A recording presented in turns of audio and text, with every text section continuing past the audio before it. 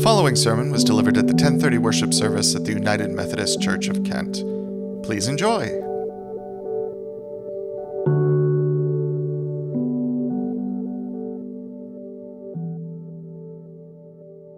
The title for this morning's sermon, as you can see, is Who Said It Would Be Easy? And I'm basing it on a couple words or phrases that we find in the Bible and the scriptures today. In the story of Luke, we read about people who strive to go through the door. That means to struggle. And even in the story of Jacob, there's a word striven is used as well, which means struggle. And so I wanted to give you that as a background. Will you pray with me? May the words of my mouth and the meditation of all our hearts be acceptable unto you, O Lord, our strength and our Redeemer. Amen.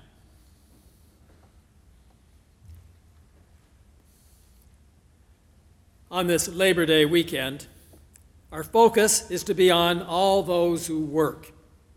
It covers really a very broad spectrum. Those who work in machine shops, in all forms of health care, all kinds of offices, schools, as safety officers, fire and police, in the fields, on the road, truckers and construction workers, builders, store clerks, restaurant workers, and I could go on and on. I somehow think maybe we ought to put parents in there too, but I'm not sure it's exactly what Labor Day is for, but I think we ought to remember them also. Our nation would be nothing if it were not for those who work, to not only support themselves, but to support the very fabric of our country. And the work is not easy. It is hard. But today I want to offer another kind of work that is just as important, if not even more so. It is the work that we are all called to. This may sound a bit strange, but all of us work to be part of God's kingdom. That is the implication in today's New Testament reading. In a parable, Jesus is saying, strive to enter through the narrow door. In his effort to explain what this means, William Barclay wrote that entry into the kingdom of God is never automatic. It is the reward of struggle. And again, he says, it must be ever going forward. If not, it is going backwards. Now, let me be clear. Ultimately, it's not just work that gains eternal life through Jesus Christ. No matter who we are, we really do not earn God's love, no matter how hard we work. In all that is said and done, God's mercy is freely given by God, again and again and again. We are justified by faith, we read in the New Testament. But on the other hand, to grow in Christ is not therefore simply easy. It does take work on our part. Yes, work. God's ongoing mercy does not suggest that everything is going to be easy. There is something in us that is tempting to find the easy way out under many conditions. Labor can wear us down. Throughout many past efforts, the easier way has been the goal. As a result, assembly lines were developed. Shorter working hours have been arranged. Modern technology continues to help make things easier. At least some say so. I'm not sure. And the church, with a capital C, has strived, has struggled to make things easier too. Originally, the call was for us all to be missionaries, to risk our lives in Christ's name, but that disrupted many more for some of our comfortable lives, so we paid missionaries to go out instead. It's sometimes easier to text, email, send a letter, rather than make a personal contact with someone else.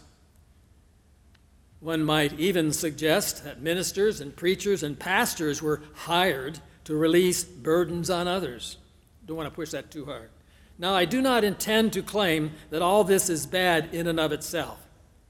A lot of this has worked well. The kingdom has grown because of it. But I am just suggesting that to continue our journey in Christ means constant attention and work for us all. It is a personal struggle. Remember Jacob's struggle? A couple of weeks ago, Dr. Palmer led us through the details of this story. I had that scripture picked before he did, so I'm sticking with it. I do not intend to do the same this morning, but we do need to remember that Jacob has betrayed his brother Esau and fled the land. And then there came a time when he felt he should return, but he also feared his brother might kill him. Jacob sent others to test the waters, and he waited for a response. Then the Genesis story tells us a man wrestled with him all night. Jacob ended up with a displaced hip joint. The result? His opponent, who somehow represented God, if it wasn't God himself, blessed him. This is a brief summary of the story, but the point is, receiving a blessing from God took some work. This is but one Old Testament account of the wrestling, the struggles to win God's acceptance and support. In today's New Testament reading, Jesus is teaching in a synagogue.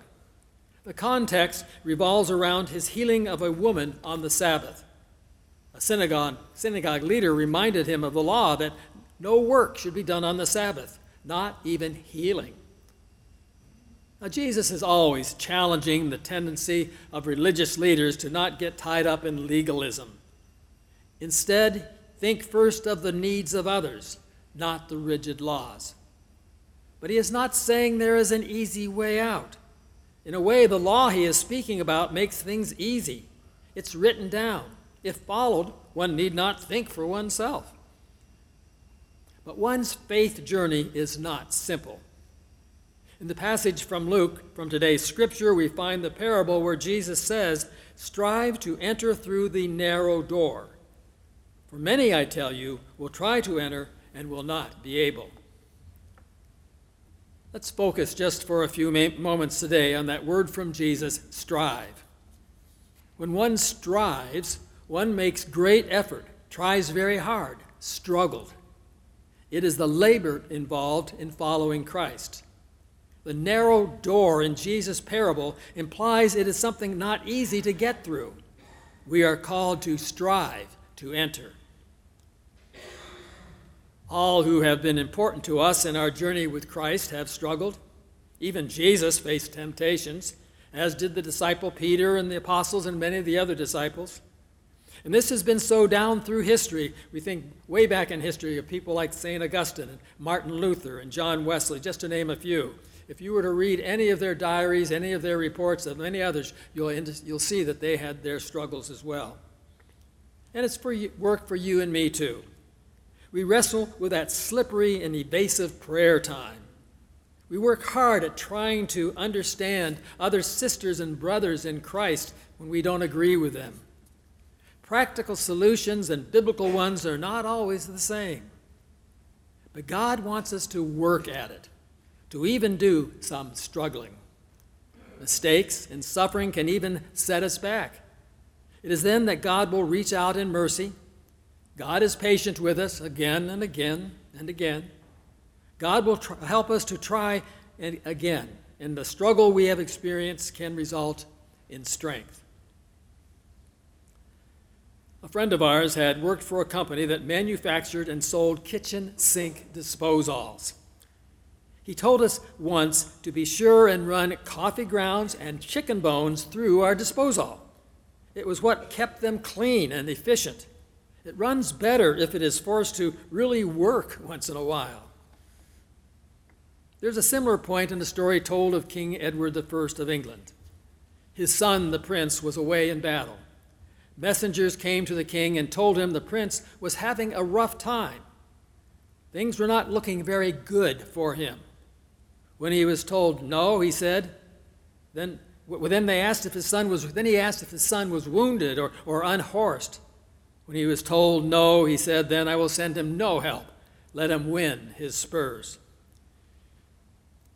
As we honor those who labor, maybe it also be occasion for you and me to nurture the inner spiritual labor that draws us closer to God.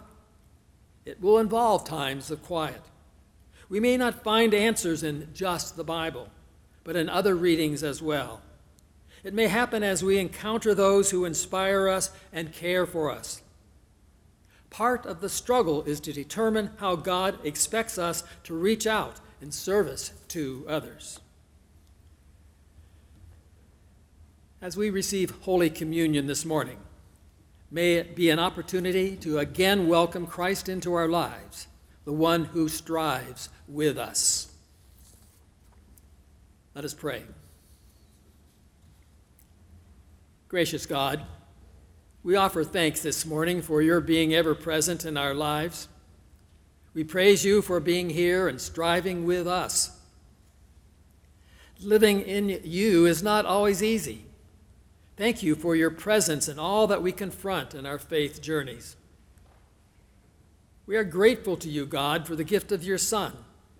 He has shown us a path upon which we can strive with him. Jesus inspires us as we struggle to follow him, and the way is not easy, but he does help to make the burden light. And we thank you for the gift of each other. We cannot do it alone. Our sisters and brothers stand by us and build us up. You have placed us in a community of believers with whom we can share our struggles, our failures, as well as our successes and victories. And help us to care for each other. We especially pray today for Morgan Kloss as he faces challenges in his life. And we pray for the granddaughter of Rick and Stacy Stout, who is currently in the hospital. And we also lift up the sisters and brothers beyond our immediate fellowship of the Clearview United Methodist Church in Akron. May they experience your presence in their work to be in mission with each other and their community. And may we ever keep in mind all of your children, regardless of their beliefs and persuasions, who struggle with life-threatening challenges. Thousands dying from flooding in Pakistan. Citizens in Jackson, Mississippi, trying to survive with insufficient water source. Your children in Ukraine are dying every day under countless attacks from their enemy. May we never rest easy, as countless men, women, and children are suffering every day. And as we approach the communion table, let us again receive Christ into our lives with a commitment to follow in his way. And in his name we pray. Amen.